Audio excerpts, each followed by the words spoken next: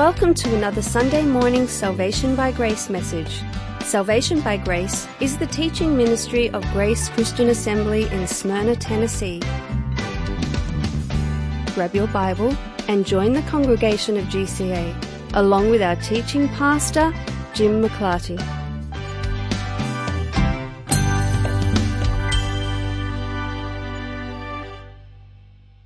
Here at GCA, we observe the Lord's Communion once a year.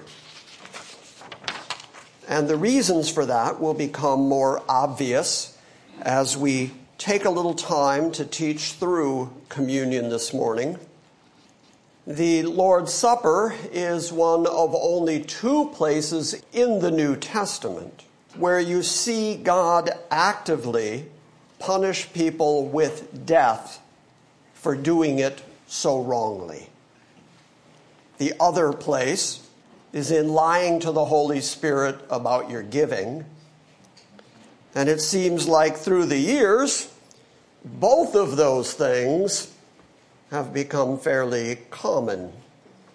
People participate in the Lord's Supper in a haphazard way, which Paul is going to tell us this morning, that if you do this unworthily, which is an adverb, it modifies the action, not the actor. If you do this action in an unworthy manner, Paul says, some are sick and some have even died as a result. Now, if you take those words seriously at all, then you really ought to be careful about how you observe the Lord's Supper. So that is one of the reasons that we devote a full morning to the Lord's Supper. And it's why when we do it, we take the time to teach about it first, so that people understand what they're doing and why they are doing it. So that you do not, to use Paul's words, drink condemnation to yourself. Well, you don't want to be drinking the guilt that leads to condemnation. You want to be concentrating fully and wholly and participating in a way that is God glorifying. And I am convinced the only way for you to do that is to know what the communion is, what it means, and why we do it, and why we do it once a year. Now, that choice of doing it once a year was not haphazard. Typically, here at GCA, we observe the communion on what is commonly known as Resurrection Sunday, unless, of course, Resurrection Sunday and the Passover get so confused between the lunar and solar calendar that Passover comes after Resurrection Sunday, which happens occasionally, and then we adjust accordingly, because there is no way to take the communion away from its historic roots in Passover.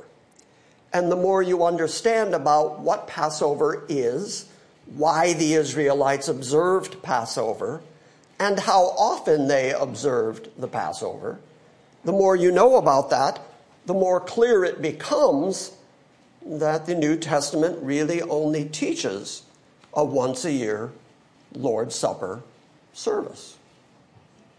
So we're going to start this morning in Exodus 12. So grab your Bible, or grab your iPad, or grab your phone, and turn to Exodus 12, and we're going to read a little bit about the establishment of the Passover. We're going to read the first 27 verses, but this will give you some sense of how and why God established the Passover to begin with.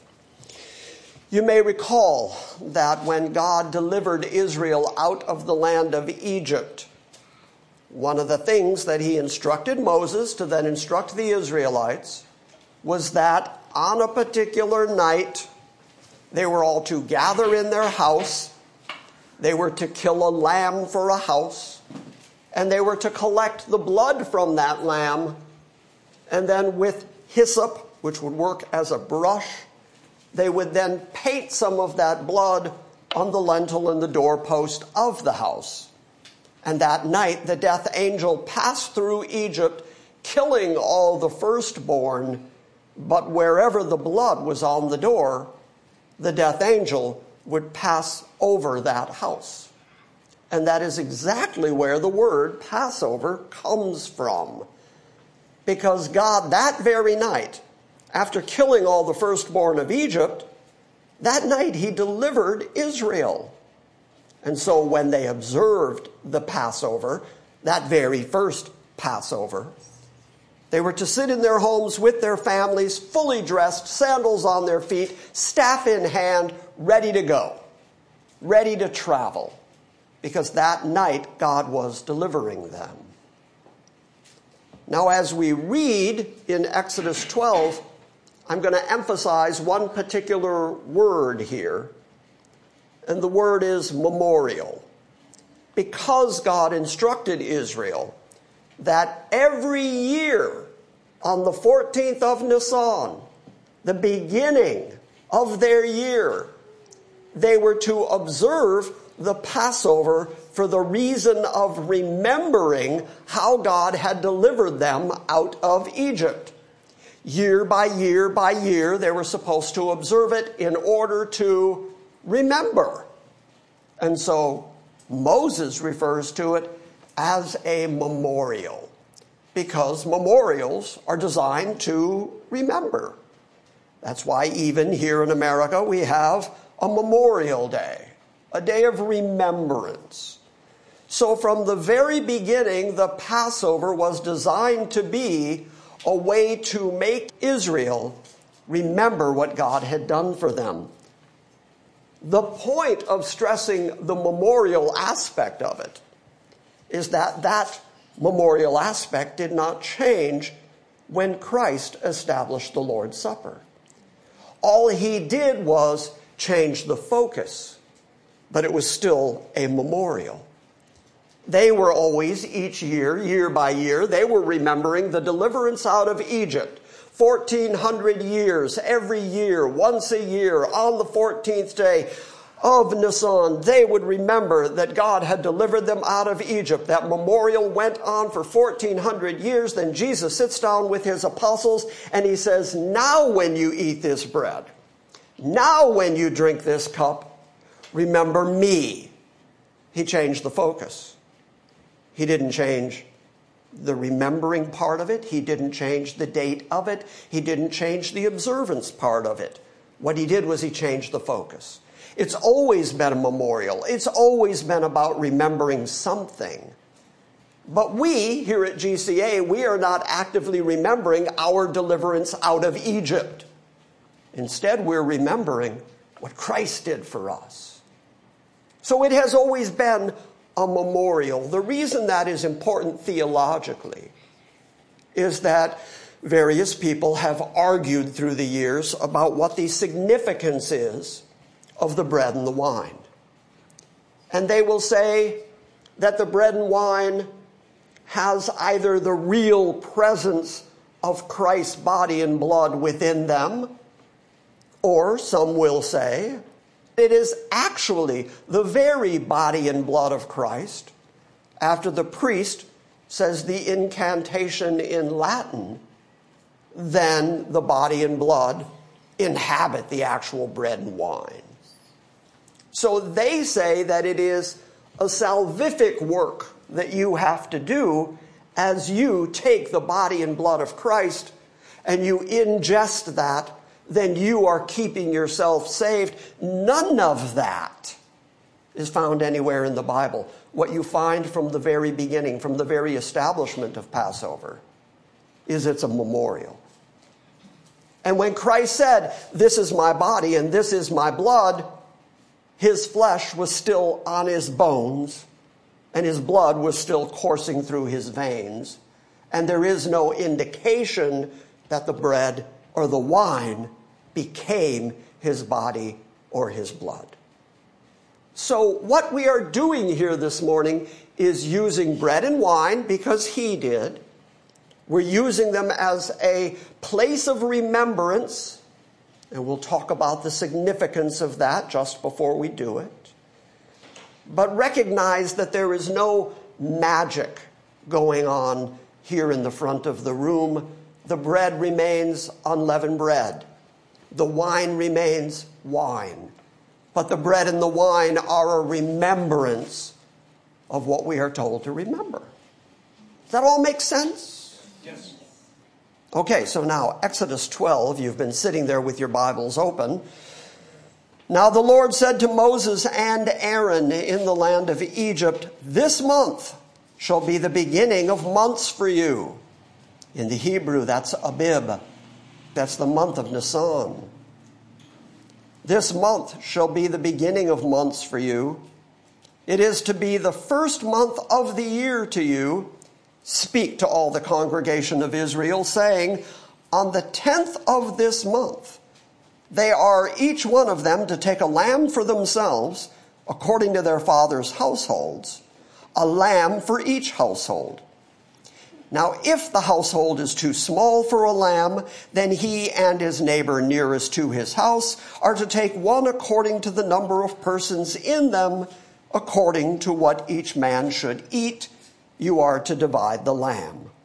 Your lamb shall be an unblemished lamb, a year old. You may take it from the sheep or from the goats, and you shall keep it until the 14th day of the month. Then the whole assembly of the congregation of Israel is to kill it at twilight. Moreover, they shall take some of the blood and put it on the 2 doorposts and on the lintel of the house in which they eat it. And they shall eat the flesh that same night, roasted with fire, and they shall eat it with unleavened bread and bitter herbs. Do not eat any of it raw or boiled at all with water, but rather roasted with fire, both its head and its legs, along with its entrails. And you shall not leave any of it over until morning, but whatever is left until morning you shall burn with fire. Now you shall eat it in this manner, with your loins girded, your sandals on your feet, and your staff in your hand, and you shall eat it in haste. It is the Lord's Passover. For I will go through the land of Egypt on that night, and will strike down all the firstborn in the land of Egypt, both man and beast. And against all the gods of Egypt I will execute judgments. I am the Lord. For the blood shall be a sign for you on the houses where you live. When I see the blood, I will pass over you, and no plague will befall you to destroy you when I strike the land of Egypt. Now this day will be a memorial for you, and you shall celebrate it as a feast to the Lord throughout your generations. You are to celebrate it as a permanent ordinance. In other words, you never stop doing it, just like we never stop doing it, as I said, because God established it as a permanent ordinance. We don't change the doing, you just change the focus. Because Christ, the superior to Moses, took all the ordinances that Moses had prescribed and then changed the focus from deliverance to Egypt to deliverance from sin. When you do this, he said, remember me. Now this day will be a memorial to you. You shall celebrate it as a feast to the Lord throughout your generations. You are to celebrate it as a permanent ordinance. 7 days you shall eat unleavened bread. That is very significant. Hold on to that. God has just established that on a particular period of the first month of every year, they were to get all the leaven out of their houses and out of their camps. And at that particular time of year, they would eat unleavened bread.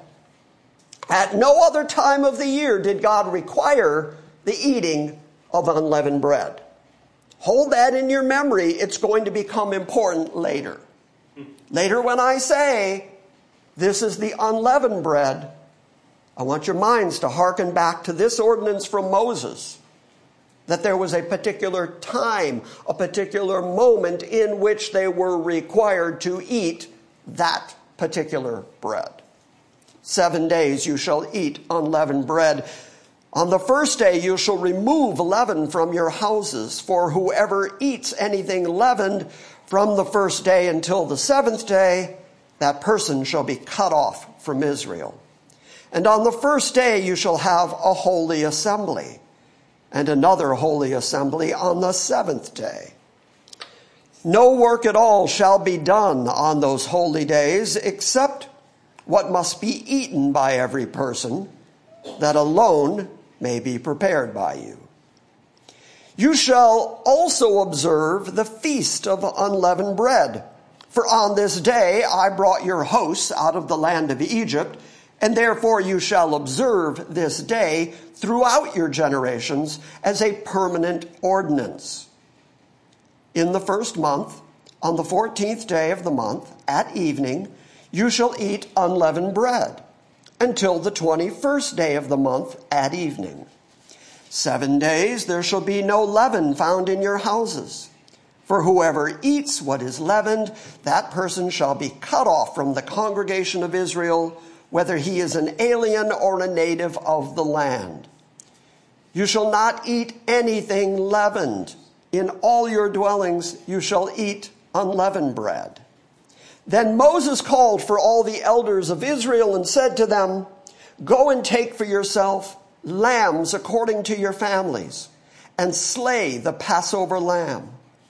And you shall take a bunch of hyssop and dip it in the blood which is in the basin, and apply some of that blood that is in the basin to the lintel and to the doorposts. And none of you shall go outside of his door of his house until the morning. For the Lord will pass through and smite the Egyptians. And when he sees the blood on the lintel and on the 2 doorposts, the Lord will pass over the door and will not allow the destroyer to come into your houses and smite you. And you shall observe this event as an ordinance, that means as a rule, as a command. You shall observe this particular memorial as an ordinance for you and your children forever. And it will come about when you enter the land which the Lord will give you as he has promised, that you shall observe this rite. It will come about when your children will say to you, What does this rite or this ritual mean to you? Then you will say, It is the Passover sacrifice of the Lord, who passed over the houses of the sons of Israel in Egypt when he smote the Egyptians, but spared our homes. And the people bowed low, and they worshipped, and the sons of Israel went and did so, just as the Lord had commanded Moses and Aaron, so they did. That night, God delivered them out of Egypt, and continually for the next 1,400 years, they continued to observe the Passover. Turn to the book of Luke. Luke 22. So then it is not surprising, given that ordinance and the permanence of that ordinance, given that God has commanded that this memorial would be done year after year, once a year continually. It's not surprising then that during Jesus' ministry we read that he kept the Passover. In fact, it is by counting the number of Passovers in Jesus' ministry that we know that he had a 3.5-year ministry. He observed, because he was a thoroughgoing Jew, as were his apostles, he then observed the Passover. And it was during that very Passover that he instituted the Lord's Supper. And he did not change, importantly, anything about the continual nature of the observance. Keep doing it, but now we're going to see him change the focus and say, now when you do it, remember me. A moment ago, Moses told Israel, you're going to do this every year because you're going to remember that God delivered you out of Egypt. Jesus, the superior to Moses, says, now remember me. Luke 22, we're going to start at verse 1 and we're going to read all the way to verse 23. Not surprisingly, Luke 22:1 takes the time to point out the date stamp. Luke gives us the exact time that these events were going to happen when he says, now the Feast of Unleavened Bread, which is called the Passover, was approaching. Now we know exactly what time of year this was all occurring. We know the Passover was coming. And we now know the ordinances of the Passover. The chief priests and the scribes were seeking how they might put him to death, for they were afraid of the people. And Satan entered into Judas, who is called Iscariot, belonging to the number of the 12. And he went away and discussed with the chief priests and the officers how he might betray him to them. And they were glad, and they agreed to give him money. And he consented, and he began seeking an opportunity to betray him to them apart from the multitude. And then came the first day of unleavened bread, on which the Passover lamb had to be sacrificed. What day is it? Passover. It's the Passover day is the day that these things are taking place. Now, as we refer to days by Jewish lunar reckoning, we're not talking about days starting the way we reckon days. We say that a day begins at midnight. That's when our clock turns and we start counting the hours again. But not so by lunar reckoning. On the Jewish calendar, a day starts at evening. And so once the sun has gone down adequately, that there's an equal amount of sunlight and moonlight, equal light and darkness. At that point, that evening, which is where we get the word evening, when you say good evening to someone, you're saying this is the moment when there is an even amount of light and dark. And so in the evening, a new day begins. And so on the evening that Jesus got together with his apostles, that was the beginning of the Passover day. That was the beginning of the 14th of Nisan, which is why he was able to keep the Passover with his apostles and then through that night be betrayed, go through the various kangaroo courts and trials that he went through, be sent back and forth between the Romans and Herod. And then the next day, he was on the cross, and at the very time that the high priests were in the temple sacrificing Passover lambs, the actual Lamb of God was dying on a cross outside Jerusalem on Golgotha's hill. There were no mistakes here. God made sure that this was all accomplished according to the plan that he had already established in the Passover ritual 1400 years ago. And so it was the Passover, verse 7 says. Then came the first day of unleavened bread, when they had to eat unleavened bread, on which the Passover lamb was to be sacrificed. And he sent Peter and John, saying, go and prepare a Passover for us, that we may eat it. And they said to him, where do you want us to prepare it? And he said to them, behold, when you have entered the city, a man will meet you carrying a pitcher of water. Follow him into the house that he enters, and you shall say to the owner of the house, the teacher says to you, where is the guest room in which I may eat the Passover with my disciples? And he will show you a large furnished upper room, prepare it there. And they departed, and they found everything just as he had told them, and they prepared the Passover. Why did they find everything just exactly the way he told them it was going to be? It's because he was the very sovereign Lord of glory who had absolute control over these events that were so significant that the salvation of anyone in the world that God had deigned to save was dependent on this particular night and the accomplishment of the death of Christ and the resurrection again to new life and all the promises that are wrapped up in it. In other words, nothing was left to chance. God was in control of every single element of it. Verse 14, and when the hour had come, he reclined at the table, and the apostles with him. And he said to them, I have earnestly desired to eat this Passover with you before I suffer.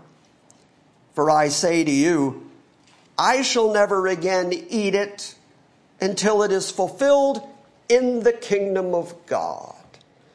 At that moment, Jesus got all eschatological on them. Not only is this a remembrance looking backwards, not only is it a memorial of what Christ has already accomplished, but it also has this very forward-looking aspect to it. And the forward-looking aspect is the establishment of the kingdom. Now, I don't have a whole lot of time at this moment to go into the whole history, background, and theology of the kingdom. But the only kingdom that his apostles would have been aware of at that moment was the kingdom promised to Israel that is established in the Old Testament. There has been no other development of any other kingdom theology that they would have been familiar with. All they would have known was that Jesus said that when he sat on his glorious throne, that they were going to sit on 12 thrones judging the 12 tribes of Israel. That seems like a very literal kingdom. And at this point, at this moment, at this exact moment in time, they are not sitting on 12 thrones judging the 12 tribes of Israel. So there is a forward-thinking aspect to the promise of the kingdom to come. So much so that at the beginning of the book of Acts, after he has spoken to them for 40 days, and Luke tells us what they talked about for 40 days, they talked about the kingdom for 40 days. After that 40 days of teaching from Jesus, they then ask him, well, then are you going to restore the kingdom to Israel now? At this time? I mean, after all, he is their established king. He is the descendant of David.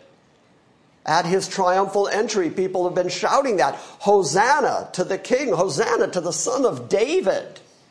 They recognize him as the leader that Israel has been waiting for. And then rather than establish the kingdom that had been anticipated all the way through the Old Testament, instead of doing that, he was given over to the Romans, and he's crucified, and he's dead. And that seems to them like the end of their messianic hopes for that guy. But 3 days later, he's up again. He's alive again. And that makes him the best king who ever lived. Because he's a king that can feed thousands with a couple loaves and a couple fishes. He's a king who can take money out of fishes' mouths. And he's a king you can't kill. I mean, this is the best king ever. Now, I say all of that to say that's the only kingdom that can possibly be in their minds. That's why they've asked, will you at this time restore the kingdom to Israel? Now are you going to sit on David's throne in Jerusalem? Now are the Gentile nations going to flow to Jerusalem? Are you going to do all that now? They asked him a time question. He gave them a time answer. He said, it's not for you to know the times, the seasons that God has placed in his own hand. So in other words, they said, now. He said, it's not for you to know. Not yet. So the only kingdom they could have possibly perceived of was the Old Testament kingdom that was promised by all the prophets to Israel. And he just said that he was not going to participate in the elements of the Lord's Supper again until he ate it new with them in the kingdom. So there's this very forward-thinking eschatological aspect that's connected to this thing we're doing this morning. As we participate in the communion this morning, we are joining 3,000 years, 1,400, 2,000, 3,400 years of believing people, faithful people, looking forward to the promises of God. We're joining 2,000 years of Christians who looked back and remembered what Christ did. But we're also joining 2,000 years of Christians in looking forward to all the promises that God has made to us, of all the things he is going to accomplish. And that includes the absolute sovereign kingship and lordship of Jesus Christ. So we're not only remembering his death this morning, but we're remembering everything that's coming.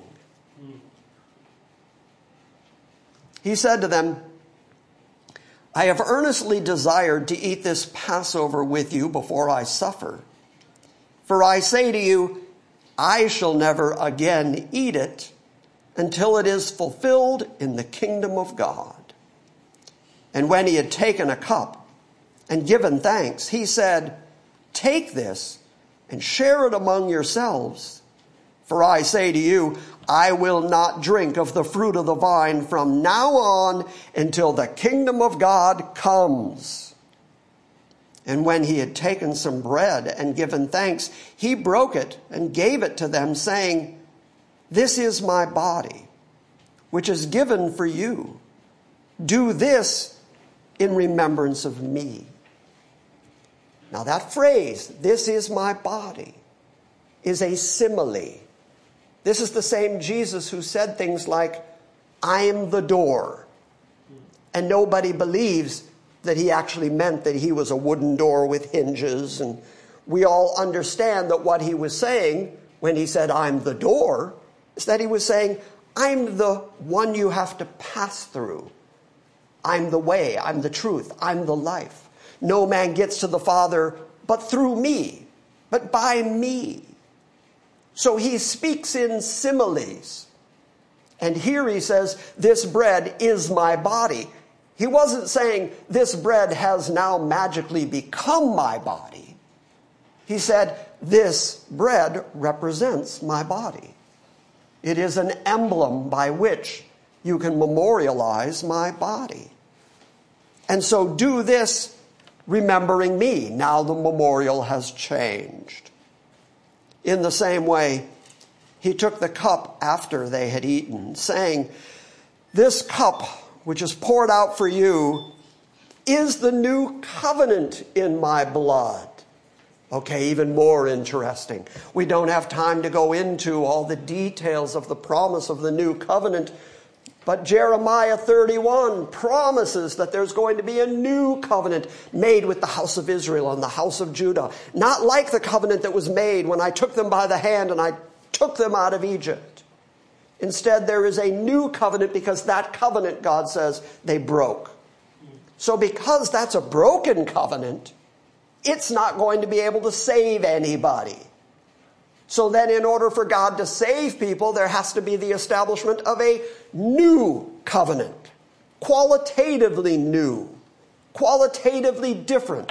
Superior. That's what the writer of the book of Hebrews tells us. That it's based on better promises because it's based on a better blood. Because we have a better high priest. And so the blood of Christ is superior than the blood of goats and bulls and animals and sacrificial lambs on doorposts and lintels. Instead, the blood of Christ is able to fully and sufficiently save people because it is established on a new agreement, a new covenant that God has made between himself and the people that he has ever loved. This cup, he says, is poured out for you, and it is the new covenant in my blood. But behold, the hand of the one betraying me is with me on the table. For indeed, the Son of Man is going as it has been determined. But woe to that man by whom he is betrayed. And they began to discuss among themselves which one of them it might be who was going to do this thing. And then at this very moment, at this very crucial moment, as Jesus has just explained that his death is going to be the surety of their salvation and the establishment of the new covenant. If you continue reading there in Luke 22, you'll find that what the apostles were talking about was who was going to be greatest among them. They were still arguing about which one of them was going to end up with preeminence. Now, the reason that I bring that up is because Jesus laid down his life for even sinners like them, the ones who were in the very room with him, being taught by him, as he was establishing the new covenant at this absolutely essential moment in time. Nevertheless, they were still wrapped up in their egos and their pride and who's going to be the greatest in the kingdom. They still didn't get it. They still didn't get that he was going to be dead less than 24 hours from now. I'm glad that Jesus came to save sinners. Amen. I'm glad that the Bible describes even the apostles not getting it, so that every one of us can have confidence when we come to this bread and wine. Now, I told you to remember something a little while ago. When Jesus sat down and broke bread with his apostles, what kind of bread would that have been? Unleavened. Had to be unleavened bread. That was a particular kind of bread. Turn over to 1 Corinthians for just a moment. 1 Corinthians 11. We're going to start reading at verse 23. These are Paul's instructions to the church at Corinth about the proper way to participate in the Lord's Supper. Because, as you'll see as you read through it, they were apparently doing it really wrong. And he's going to explain to them how it is that they were getting it so wrong. The ones who had plenty of food, who had money, would come and have a whole feast, a whole meal, while there were people hungry among them. And they weren't caring for each other. They weren't waiting for each other. And so that was the manner in which they were doing it, and Paul had to correct the manner in which they were doing it. But along the way, Paul used very specific language. So let me see if I can stress the specific language. Starting at verse 23, 1 Corinthians 11. For I received from the Lord that which I also delivered to you, that the Lord Jesus, in the night in which he was betrayed, took bread. We just read that. And when he had given thanks, he broke it and said, "This is my body, which is for you. Do this in remembrance of me." There's the memorial aspect of it. Paul recognized the memorial aspect of it. Remember, Paul also is a thoroughgoing Jew. Studied at the feet of Gamaliel, was a Pharisee. At one time bragged that he was blameless before the law. He is steeped in Old Covenant, Old Testament theology. He understands it, which is why he was the perfect choice for unpacking all of those things that were in the Old Testament that were pointing to Christ, so that he could then say, look, this is all pointing to Christ. God's been telling the same story for all of history, and the reason that he had you doing this thing for 1,400 years is because it was a memorial that all pointed toward Christ, the Passover lamb, the sacrificial lamb, the very Lamb of God. This is my body, which is for you, so do this and remember me. In the same way, he took the cup also after supper, saying, "This cup is the new covenant in my blood. Do this as often as you drink it, in remembrance of me. For as often as you eat this bread and drink this cup, you proclaim the Lord's death until he comes. So you keep doing this until he comes back. You keep doing this until he's ready to establish the kingdom. You keep doing this until he comes for his church. You keep doing this, but look at the details, because Paul used a demonstrative pronoun, the word this. He said, as often as you eat this bread. It's the Passover. What bread would that be? Passover bread. Unleavened bread. How often, because the word often is in here twice, how often did they eat unleavened bread?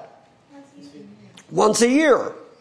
It was established as a once-a-year memorial in the Bible. That's what it's always been. It doesn't say anywhere, do this once a week, do this once a month, do this bi-monthly, do this twice a year. Various different church traditions have decided among themselves that they were going to participate in the communion service once a week or once a month or whatever else, because they claim that the Bible doesn't say how often to do it. I argue that the Bible says exactly how often to do it. The Bible already establishes that it's done as often as you're eating this bread, as often as you're drinking this cup. And how often is that? Once a year. Unleavened bread. Passover. That would have been plain and obvious to the first century church, especially the first century church that was established among Jews. Christianity grew from Jerusalem. So there was no need for Paul to spell out, do this once a year. The details all said, do this once a year. And since it is a memorial, a time of remembrance, you do it once a year. Now, I think, and you can disagree with me if you want, but I think that if you do this memorial with overmuch frequency, then it becomes like an add-on. It becomes something additional that you're doing at the end of the service, and people aren't really stopping to think about what they're doing and why they're doing it. It just becomes rote. It becomes habit. It becomes something that people just get used to.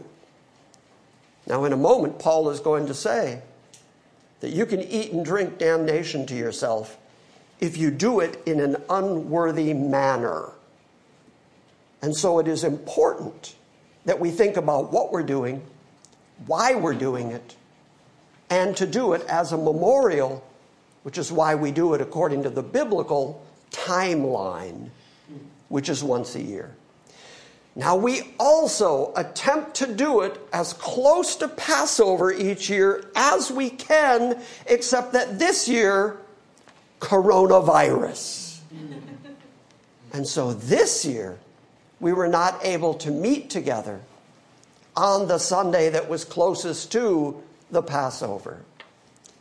But one of the great things about Passover as a memorial feast is that unlike the other feasts in the Old Testament, the Passover actually has room for contingencies.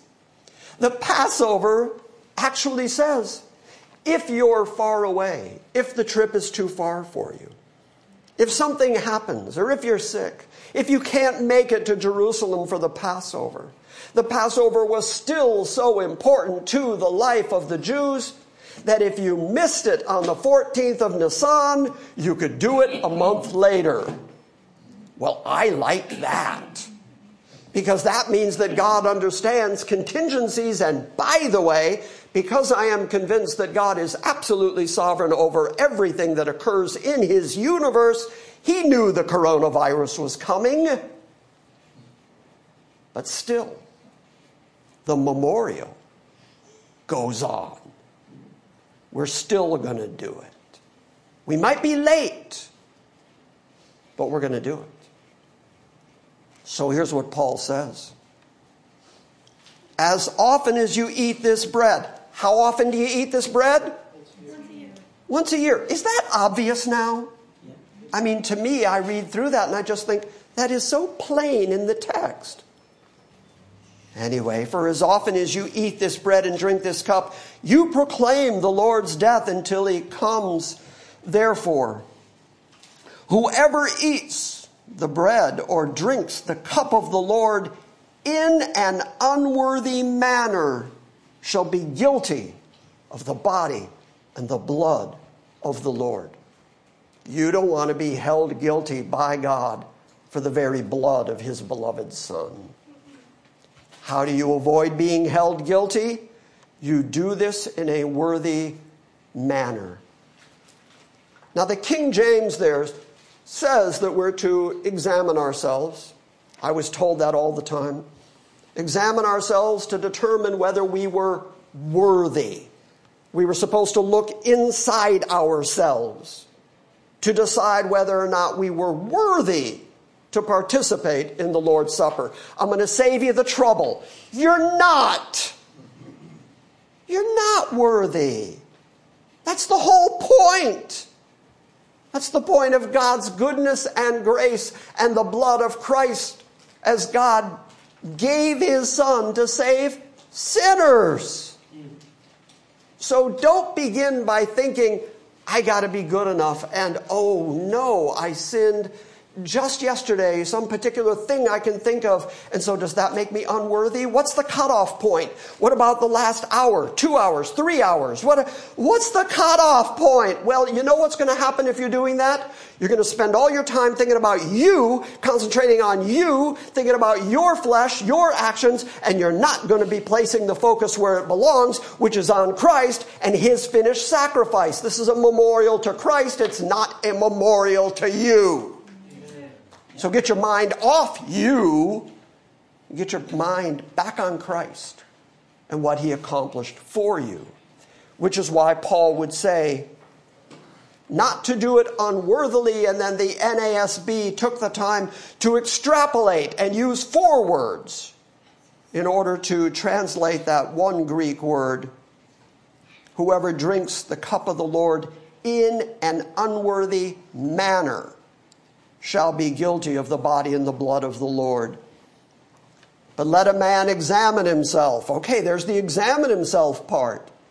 Now, are you to examine yourself to decide if you're worthy? No, you're to examine yourself to make sure that you're doing this in a worthy manner. And now he's going to explain to you what that worthy manner looks like. Actually, he's going to explain how unworthy the Corinthians were.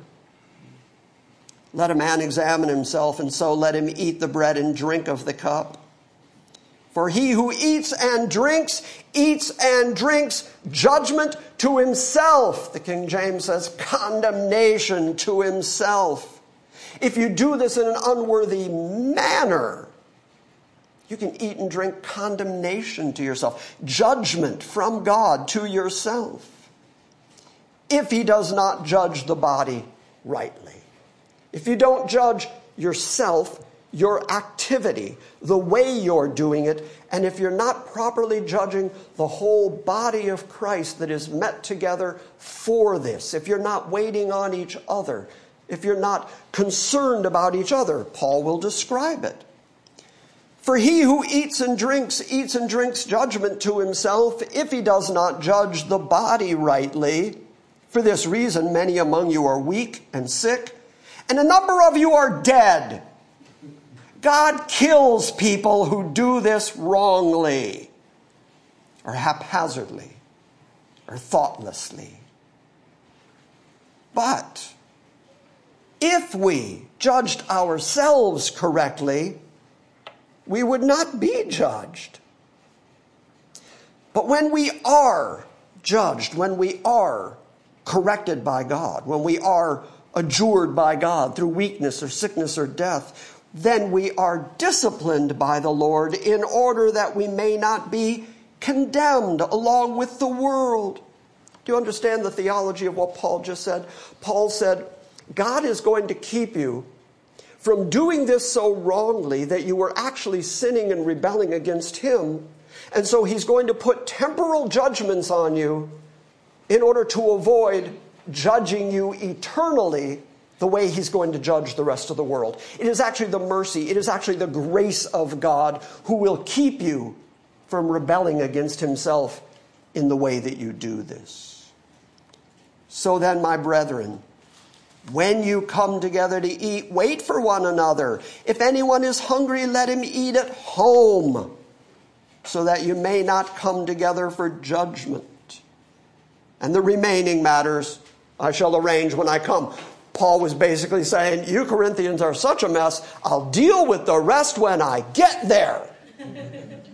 But for the moment, I want to point out, says Paul, that when it comes to the Lord's Supper, you're doing it so wrong that God is actively judging you for it. So don't be like that. Okay, so let's talk about the elements for a moment. There is unleavened bread, matzah bread, in these cups. In years past, we have asked you to remain in your seat, and the deacons have passed around a plate that has had a large piece of matzah bread on it.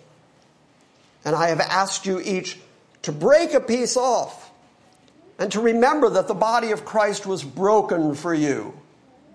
I like that visceral moment of understanding, this is my body broken. The bread has already been broken, but broken into large enough chunks that when you have the bread before you, you can still break it. Now, instead of the deacons going around and giving you a plate that has the bread on it, we didn't want everybody touching the same plate and the same bread. So there are cups up here, and the deacons now are going to guide you as you come forward to take the bread and take the wine, but don't ingest it yet. We'll do that as a group. Over here we do have wine. I know it is the tradition of some churches not to use wine. Christ used actual wine.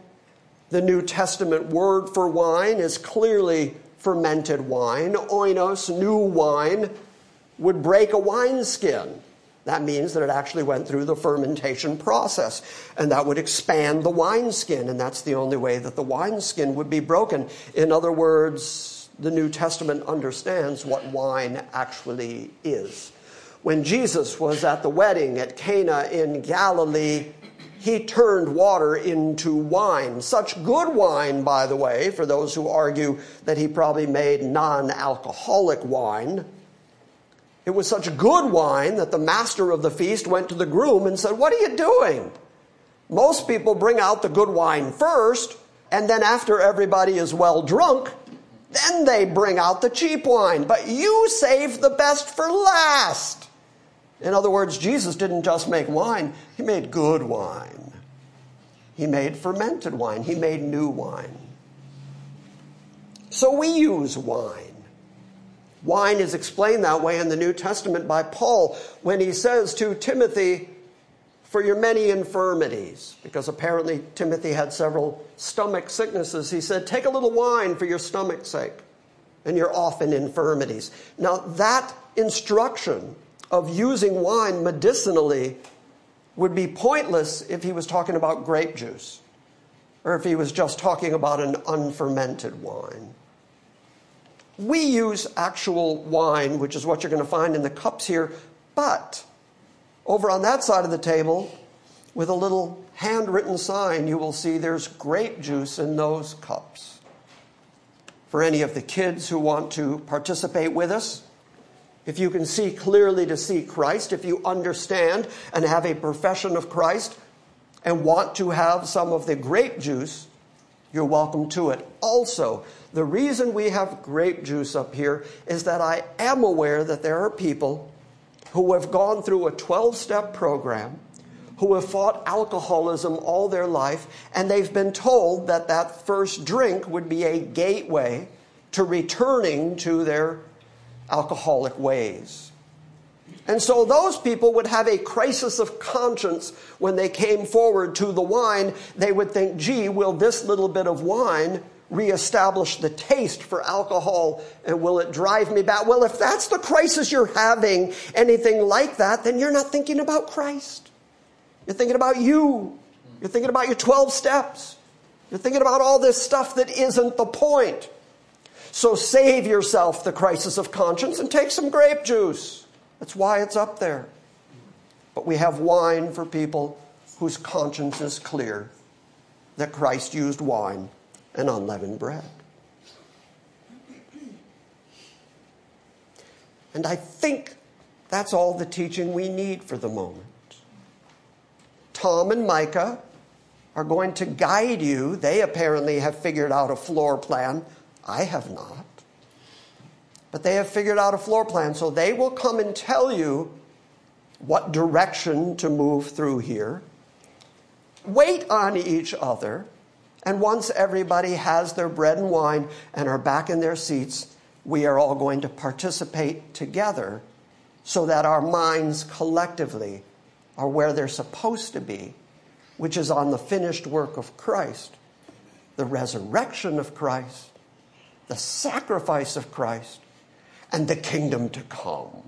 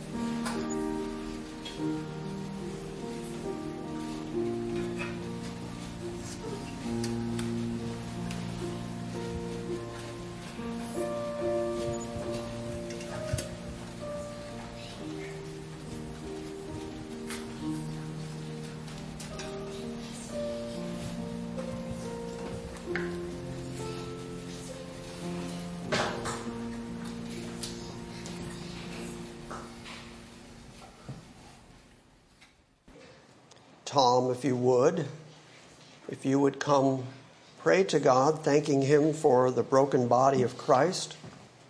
And Micah, if you would come and pray to God, thanking him for the spilled blood of Christ. We will have prayer before we partake together. Tom, if you would. Dear Father in heaven, we'd like to thank you, Father, for this opportunity to once again celebrate the Lord's Supper. And we look at the unleavened bread as symbolic of the body of Christ broken for us. The unleavened nature showing the sinless nature of Christ. And we thank you, Father, for this opportunity to recognize what your Son has done for us by taking the unleavened bread And Father, we thank you for such grace and mercy that you have given to us. Amen. Heavenly Father, as we take this cup, as we take this blood, we ask that it would be a memorial indeed for us to consider the blood that was shed by our Savior, the blood that dripped from his forehead, from his pierced hands and feet, and spilled for our sins, Lord. And we know that the great amount of blood from the blood of bulls and goats could never take away our sin. But that blood, the blood of Christ, perfect and holy sacrifice, sufficient to instill a new covenant so that we can have access to God, knowing that our Savior, Jesus Christ, by his blood, offering up himself willingly, by that sacrifice, we're made whole.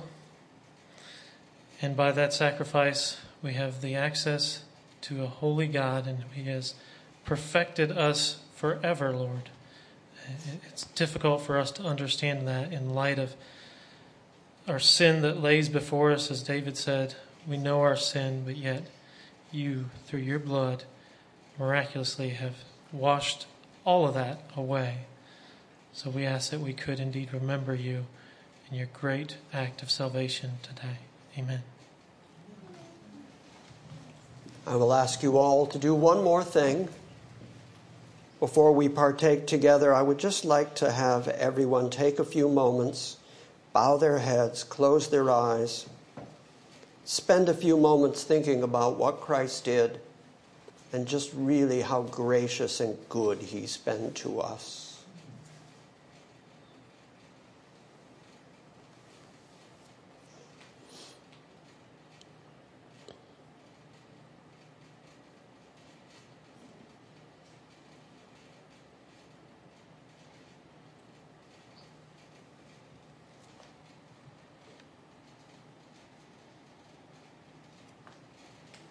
I received from the Lord that which I also delivered to you, that the Lord Jesus, on the night in which he was betrayed, took bread. When he had given thanks, he broke it, and he said, "This is my body, which is for you. Do this in remembrance of me."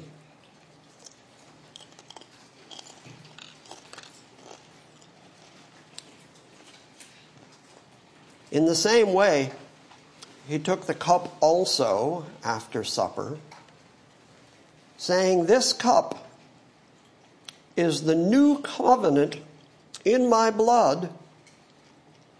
Do this as often as you drink it in remembrance of me."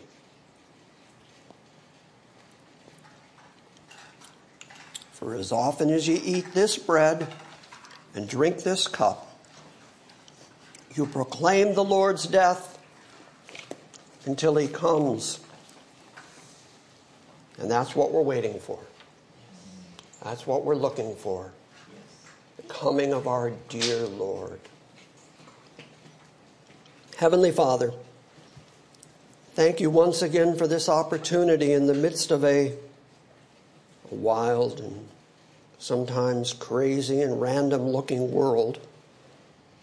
Thank you that you have called out your saints, gathered them yet again, so that we could think about you, read about you, and observe this memorial, recognizing that were it not for your finished work, none of us could have any hope at all.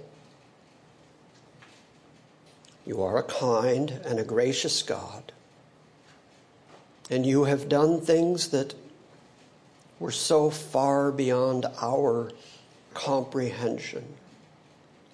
You sent your Son, and his Son gave his life, and that life established the covenant by which we are guaranteed eternal life forever and the kingdom to come. So thank you. You are faithful. You are kind. You are long-suffering. You are nothing but good and gracious, holy and righteous. And you are everything we need to face this lifetime and the end of our lives with hope and peace and confidence, because we know your beloved Son. So thank you. We love you. Amen. Amen.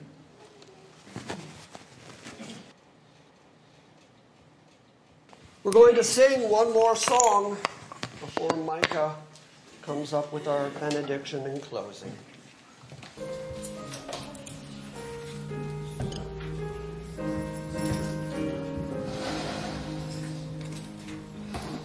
To God be the glory.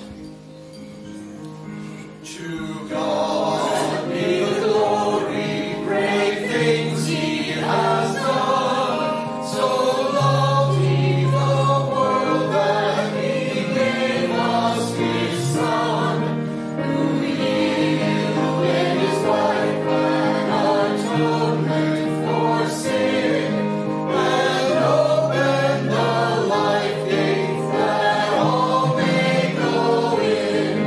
Praise the Lord, praise the Lord, let the earth hear His voice. Praise the Lord, let the people rejoice. Oh, come to the Father through Jesus the Son, and give Him the glory, great things He has done. Oh, perfect redemption, the purchase of blood, to every believer, the promise of God, the vilest offender who truly believes that knowledge from Jesus the pardon receives. Praise the Lord, let the earth hear His voice. Praise the Lord, let the people rejoice. Oh, come to the Father through Jesus the Son, and give Him the glory, great things He has done. Great things He has taught us, great things He has done, and great are rejoicing through Jesus the Son. But purer and higher and greater will be our wonder, our transport, when Jesus we see. Praise the Lord, let the earth hear His voice. Praise the Lord, let the people rejoice. Oh, come to the Father through Jesus the Son, and give Him the glory, great things He has done. Praise the Lord, let the earth hear His voice. Praise the Lord, let the people rejoice.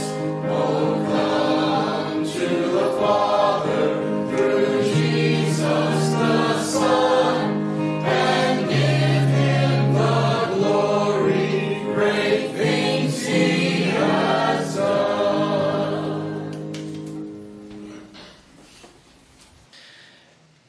Heavenly Father, holy and righteous is your name. Thank you for bringing us here this morning, despite the difficult surroundings that we're in this world. You still called us here so that we could be faithful in memorializing the finished work that you've performed for us, Lord, as we were able to share together the bread and the wine that you instilled as a memorial, Lord, so that we are in wonder and in awe at the great sacrifice you have given to us. We weren't seeking you. We were not looking for you. We were determined and happy to be in our own sin, but because of the great love that you have, you loved us first, setting aside your own glory, coming to earth and tasting the very wrath of God for us. We read that it pleased God to crush his own Son for us. We're in awe of you. What you have done is so worthy of praise and glory and honor throughout eternity, Lord. So we ask that you would humble our hearts, that you would cause us to praise you in a way that's worthy of such an act. And we long, Lord, we long for the day when you'll return and we will be able to share this memorial with you in your kingdom, together with you, Lord. So we long for that day. We ask that you would hasten your return so that we could be united with the bridegroom, the bride with the bridegroom, Lord, together. Once again, we thank you for your great love. What a great demonstration of your love you've given to us. And we think and pray and consider that sacrifice, Lord. Help us to be always mindful, always willing to share the truth of that sacrifice to others so that we could be a witness in a dark world of Christ and him alone. In Jesus' name we pray. Amen.